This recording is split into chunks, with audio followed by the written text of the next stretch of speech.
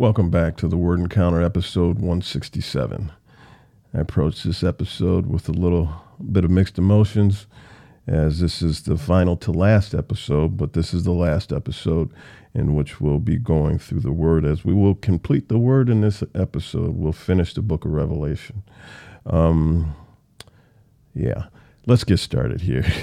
In Revelation chapter 20. Well, at the end of chapter 19, we see that the beast of the sea and the beast of the land, or the beast of the sea and the false prophet, have been thrown alive into the lake of fire to burn with sulfur.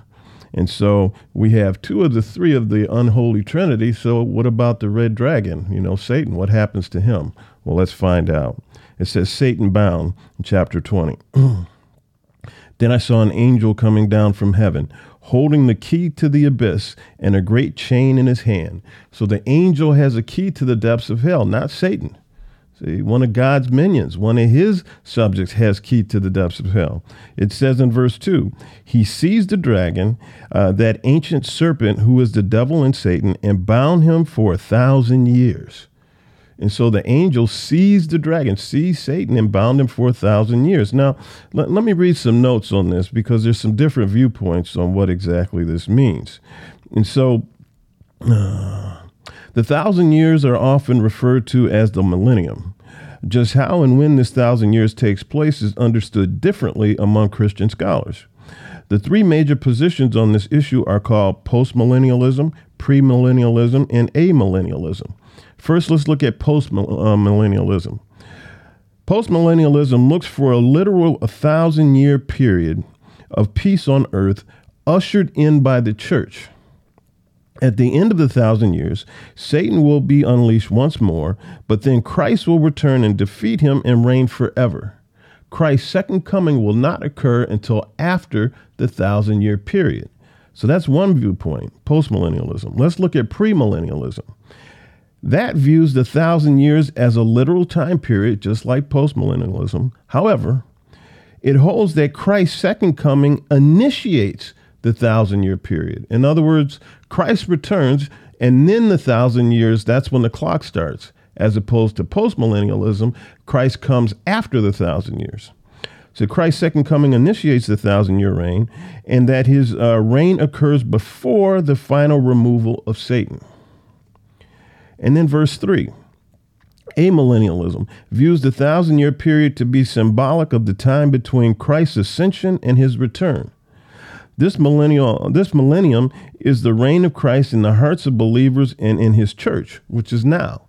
And so this viewpoint believes that we are currently in the 1,000-year period, and that 1,000-year period is figurative. It's not literal. Okay, and this period will end with the second coming of Christ. And so when the age of the church now has completed, that will complete when Christ returns. Now, in my reading, I tend to lean towards number 2, towards premillennialism, where the 1,000 years is a literal time period, but holds that Christ's second coming initiates the 1,000 years. And so, as we go through, maybe you'll see why I lean that way, but honestly, I really don't know. And so those are the three viewpoints on this 1,000-year period. Then it says in verse 3, the angel threw him into the abyss, closed it, and put a seal on it so that he could no longer deceive the nations until the 1,000 years were complete. After that, he must be released for a short time. That's interesting. The word says after the 1,000-year period, it says that, this says the angel came down, binds Satan, throws him into the abyss, seals the abyss, and lets him stew there for 1,000 years. But after that, he must be released for a short time. Why must he be released? Well, let's keep going on. It says the saints reign with Christ in verse 4. It says, then I saw thrones and people seated on them who were given authority to judge. I also saw the souls of those who had been beheaded because of their testimony about Jesus and because of the word of God, who had not worshipped the beast or his image, and who had not accepted the mark of the beast on their foreheads or their hands. They came to life and reigned with Christ for 1,000 years. Okay, so let me read some more notes here. Now, this is the resurrection views. Resurrection view number 1. The first resurrection is believers. The first resurrection is believers who are spiritually awakened or spiritually resurrected and are currently reigning with Jesus in a figurative millennial reign. The second resurrection will be when Jesus returns and the bodily resurrection of everybody for judgment will take place. So at the second coming, everybody, believers and non-believers, everybody who will be raised in body and everybody will be judged, both believers and unbelievers, non-believers. The second resurrection view is that the first resurrection is a bodily resurrection of all believers. So all believers who have died throughout the history of time, everybody, all believers will be resurrected when Jesus returns, and everybody with Jesus will reign for 1,000 years on earth. Afterwards, the second resurrection will be of unbelievers who have died so that they can be judged. So the second resurrection will be the resurrection of unbelievers, so that they can be judged. So they don't get to escape simply because they die. Okay. So those are the two viewpoints with regard to the resurrection and what exactly happens. Let's see. Let's go on to wait, where am I? Okay, verse 5. In verse 5, it says, the rest of the dead did not come to life until the 1,000 years were complete. And so that's what I believe. I believe that everybody, all believers will be raised with Jesus and that we'll rule and reign with Jesus for 1,000 years. And then after that period, everybody or all the unbelievers will be raised in bodily form to be judged. Then it says this is the first resurrection, and then blessed and holy is the one who shares in the first resurrection. That's why I believe the first resurrection points to that being the resurrection of believers. And it says the second death has no power over them, but they will be priests of God and of Christ, and they will reign with him for 1,000 years. The second death being the separation, the eternal separation from God. That's what the word is calling the second death. And it says the eternal separation from God has no power over those who are raised in the first resurrection. In other words, the second death has no power over those who believe in Jesus, because we will rule and reign with him for eternity. You see, and so we will not die again. We will not die to that separation to God. Satanic rebellion crushed in verse 7. When the 1,000 years are completed, Satan will be released from his prison. And so we see that Satan is released from his prison after the 1,000 years. And so this may be why in verse 3 it stated that he must be let go. Satan will be released from his prison. Why? And he will go out to deceive the nations at the four corners of the earth, Gog and Magog, which are symbolic for evil, to gather them for battle, to gather the evil people remaining on earth for battle. Satan will go out and will deceive the people that can be deceived, that are on the earth at that time, in order to wage war against God, basically. And it says their number is like the sand of the sea. So there will be a lot of these people, who will want to rise with Satan against God. In verse 9, they came up across the breadth of the earth and surrounded the encampment of the saints, the beloved city. So they came and they surrounded Jerusalem. Their numbers were huge, and they came and they surrounded Jerusalem. But what happened? Then fire came down from heaven and consumed them. The devil who deceived them was thrown into the lake of fire and sulfur, where the beast and the false prophet are, and they will be tormented day and night forever and ever. And so that is Satan's fate, to be thrown in with the other two, making up the unholy trinity, and all three of them will be tormented day and night forever and ever. The great white throne judgment in verse 11. Then I saw a great white throne and one seated on it. Earth and heaven fled from his presence, and no one was found for them. Then it says in verse 12, I also saw the great and the small, I also saw the dead, the great and the small, standing before the throne, and the books plural, were open. Another book was open, which is the book of life. And the dead were judged according to their works by what was written in the books.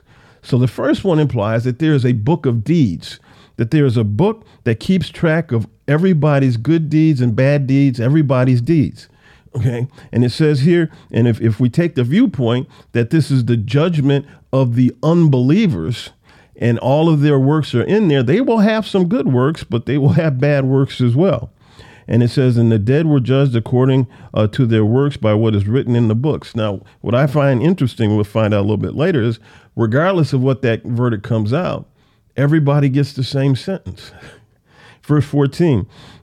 It says, death and Hades were thrown into the lake of fire. This is the second death, the lake of fire. And anyone whose name was not found written in the book of life was thrown into the lake of fire. So you have the book of deeds that keeps track of what people do, good and evil, and then the book of life. And only the people who ascribe to Jesus, only the people who confess Jesus are in the book of life. Only the believers are in the book of life. And so regardless, it seems like, of what one's deeds, good deeds or bad deeds were, if you did not subscribe to Jesus, if you did not confess Jesus, if you did not believe in Jesus, it says here, and anyone whose name was not found written in the book of life was thrown into the lake of fire. See, and in the lake of fire, you don't die in the lake of fire. That's the place of eternal torment. You probably wish that you could die. Then it says in chapter 21, the new creation. So Satan is gone now. What happens after that? Then I saw a new heaven and a new earth. For the first heaven and the first earth had passed away, and the sea was no more. And so this implies that the earth that we're currently living on will essentially fold tent, but it will be replaced by a new heaven and a new earth, and there will be no waters. There will be no seas. There will be, it seems like there'll just be land. I don't know. Then it says, verse 2, I also saw the holy city, the new Jerusalem, coming down out of heaven from God, prepared like a bride adorned from her husband. Then it says in verse 3, I heard a loud voice from the throne. Look, God's dwelling is with humanity, and he will live with them. See, when we speak of God now, we look up in the heavens. This is suggesting that he's going to come down from the heavens and dwell amongst the people on the surface of the new earth, in the new Jerusalem. It says they will be his people, and God himself will be with them and will be their God. He will wipe away every tear from their eyes. Death will be no more. Grief, crying, and pain will be no more. Hallelujah. Let me read that again. He will wipe away every tear from their eyes. Death will be no more. Grief, no more. Crying, no more. Pain, no more. Because the previous things have passed away. All things are new now, baby. Then it says in verse 5, then the one seated on the throne said, look, I am making everything new. He also said, write. He's talking to John, write, because these words are faithful and true. So the angel essentially telling God, no, wait, the one seated on the throne said, so this is God telling John through his vision, write, because what I'm telling you is true. It will come to pass. In verse 6, then he said to me, it is done. I am the Alpha and the Omega, the beginning and the end. I will freely give to the thirsty from the spring of the water of life. The one who conquers will inherit these things, and I will be his God, and he will be my son. Who? The one who conquers. Then verse 8 is a warning. It says, but the cowards, faithless, detestable, murderers, sexually immoral, sorcerers, idolaters, and all liars, their share will be in the lake that burns with fire and sulfur, which is the second death. The New Jerusalem. Verse 9. Then one of the seven angels who had held the seven bowls filled with the seven last plagues came and spoke with me. Come, I will show you the bride, the wife of the Lamb. Then he carried me away in the spirit to a great high mountain and showed me the holy city, Jerusalem, coming down out of heaven from God, arrayed with God's glory. Her radiance was like a precious jewel, like jasper stone, clear as crystal. And then in the following verses, this goes on to describe a bejeweled city, lined with crystal, and think of diamonds and pearls and rubies. And so it goes into some level of detail describing what this New Jerusalem will look like. And then it says in verse 16, this city is laid out in a square. Its length and width are the same. Yes, his length and width are the same. He measured the city with the rod at 12,000 stadia. Its length, width, and height are equal. What is 12,000 stadia? 12,000 stadia is roughly 1,400 miles, 1,400 miles, which is probably somewhere around 1,900 or 2,000 kilometers or something. I haven't done the conversion. So 1,400 miles is about halfway between New York City and Los Angeles. And so it says that the length and the width and the height are the same. And so the length and the width, 1,400 miles by 1,400 miles, that's a pretty good chunk of territory. But 1,400 miles tall? If you ride in an airplane at 35,000 feet, see, you're cruising at 35,000 feet. That's about 7 miles above the surface of the earth. 7. This is saying 1,400. And so I can't even imagine this. Okay, but this is the capital of the new earth, which is the New Jerusalem. Then it goes on, verse 22. I did not see a temple in it because the Lord God, the Almighty, and the Lamb are its temple. There's no need for a temple because the Lord and the Lord God and the Lamb are the temple. See, it's speaking of these two together, not separately. We'll continue on with that in a little bit. It says in verse 23, the city does not need the sun or the moon to shine because the glory of God illuminates it, and its lamp is the Lamb. In verse 24, it says, the nations will walk by its light, and the kings of the earth will bring their glory into it. Now, this is interesting. It says there will be a people who have access to the capital, the New Jerusalem, but they don't live in it. They live elsewhere on the earth. Then it says in verse 25, its gates will never close by day because it will never be night there. And so, in other words, it symbolizes that the capital, the New Jerusalem, will always be open. Always. It will never be shut. Let's go on to the last chapter, chapter 22. It says, the source of life. Then he showed me the river of water of life, clear as crystal, flowing from the throne of God and the Lamb of God. It says clear as crystal, flowing from the throne of God and the Lamb of God. In other words, it's saying one throne, God and the Lamb of God. That implies that they're one throne, that they're united.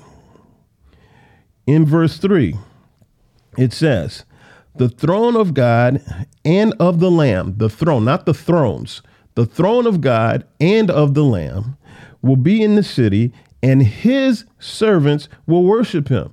See, it's his servant is speaking in singular. It's saying God and of the Lamb is spoken of as a singular entity, one. The throne of God and of the Lamb will be in the city, and his servants will worship him. They will see his face. Now remember, God has to turn his back to Moses because Moses couldn't see his face, or else he would die. So they're saying right here, it says they will be able to gaze upon God. Now, Jesus said, if you've seen me, you've seen the Father. And so we see that people have seen Jesus. But as far as the totality of God and his radiance, this seems to be the first time that man can look on it. It says, and they will see his face, and his name will be on their foreheads. It says, night will be no more. People will not need the light of the lamp or the light of the sun, because the Lord God will give them light, and they will reign forever and ever. The time is near. In verse 6, then he said to me, these words are faithful and true. The Lord, the God of the spirits of the prophets, has sent his angels to show his servants what must soon take place. It says what must soon take place. Not what might soon take place, not what might take place, but what must soon take place. Then it says in verse 7. Now remember, soon to God and soon to us aren't the same thing. Okay. Verse 7. Look, I am coming soon. Blessed is the one who keeps the words of the prophecy of this book. This is Jesus speaking. Look, I am coming soon. Blessed is the one who keeps the words of the prophecy of this book. This book being Revelation. Now, let me back up. Now that I'm thinking about it, that could mean the entire Bible with maybe an emphasis on Revelation. I'm not sure.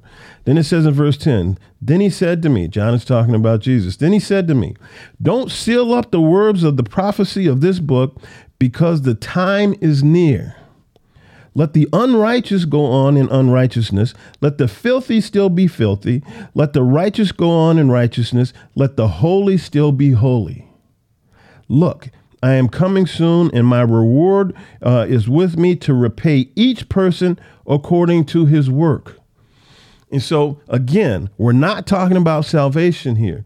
Works and deeds comes into play with regard to the degree of reward we get after we have made ourselves eligible for eternal life. You see, there are rewards after that. Salvation is by faith. But what we get, our reward, that is based on deeds or works. So he said, look, I am coming soon, and my reward is with me to repay each person according to his work. That also means, I believe, the unbeliever. Verse 13, Jesus says, I am the Alpha and the Omega, the first and the last, the beginning and the end. Blessed are those who wash their robes so that they may have the right to the tree of life and may enter the city by the gates.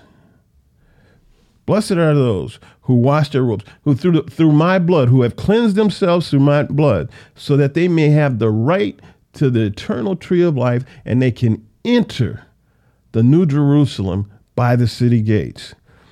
And it says, outside are the dogs, the sorcerers, the sexually immoral, the murderers, the idolaters, and everyone who loves and practices falsehood. They won't be able to enter. They'll be burning in the lake of sulfur. Then it says in verse 16, I, Jesus, have sent my angel to attest these things to you for the churches. I am the root and the descendant of David, the bright morning star. Both the Spirit and the bride say, come. Let anyone who hears say, come. Let the one who is thirsty come. Let the one who desires take the water of life freely. This is Revelation chapter 22, verse 17. This is Jesus's invitation. This is his proposition to us all. Both the Spirit and the bride say what? They say, come partake. Come, take me up on my invitation. Let anyone who hears say, come. In other words, then we are to invite people. Come. Let the one who is thirsty come. Let the one who desires take the water of life freely. In verse 18 comes a big time warning. It says, I testify to everyone who hears the words of the prophecy of this book. If anyone adds to them, God will add to him the plagues that are written in this book. And if anyone takes away from the words of the book of this prophecy, God will take away his share of the tree of life and the holy city, which are written about in this book. Jesus is warning, don't mess with the word. See, the word was God. The word is God. The word Jesus is the word. He's saying, I am the word. Don't you mess with my word. Don't you modify it. Don't you filter it. Don't you try to change it to make it more appealing to other people, more palatable to some people. Don't mess with my word. Whatever is in this word stands. Don't mess with it. And so I do this with fear and trembling because I do not want to put anything with regard to my opinion on this word. So I'm trying my best, and I've tried my best through all these episodes to deliver an unfiltered word. because there are more than a few things in this word that I have a hard time with. And there may be a few things that I actually don't agree with. But this is God's word. I can't mess with God's word. This is what he says. This is what I'm trying to deliver. In verse 20, it says, he who testifies about these things says, yes, I am coming soon. Amen. Come, Lord Jesus. No matter what we may or may not understand in this whole Bible, in this book of Revelation or whatever, a lot of that is not necessary. If you need to understand this one thing. Take away this one thing. Yes, I am coming soon. That is what Jesus says. In verse 21, the grace of the Lord Jesus be with everyone. Amen.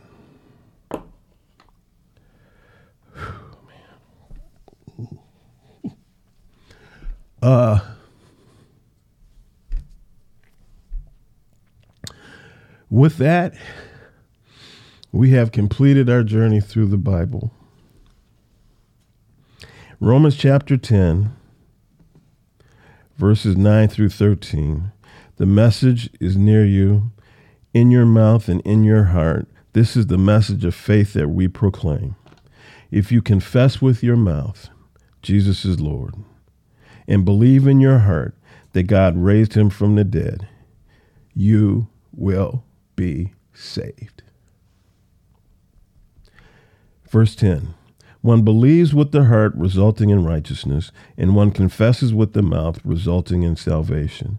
For the scripture says, everyone who believes on him will not be put to shame, since there is no distinction between Jew and Greek.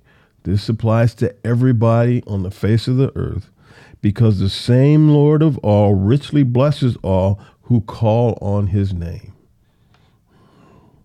For everyone who calls on the name of the Lord will be saved. Period. End of story. Take it to the bank. Please consider taking him up on his offer if you haven't already done so.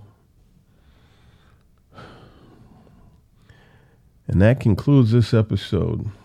Again, tomorrow I'll be doing a New Testament summary and also a summary on this entire 267 episode Word Encounter series. Everybody take care, be blessed, stay safe, keep your eyes fixed on Jesus, and in his grace and mercy, should he give us another day of life, we'll see you tomorrow for the final episode of the Word Encounter. Bye-bye.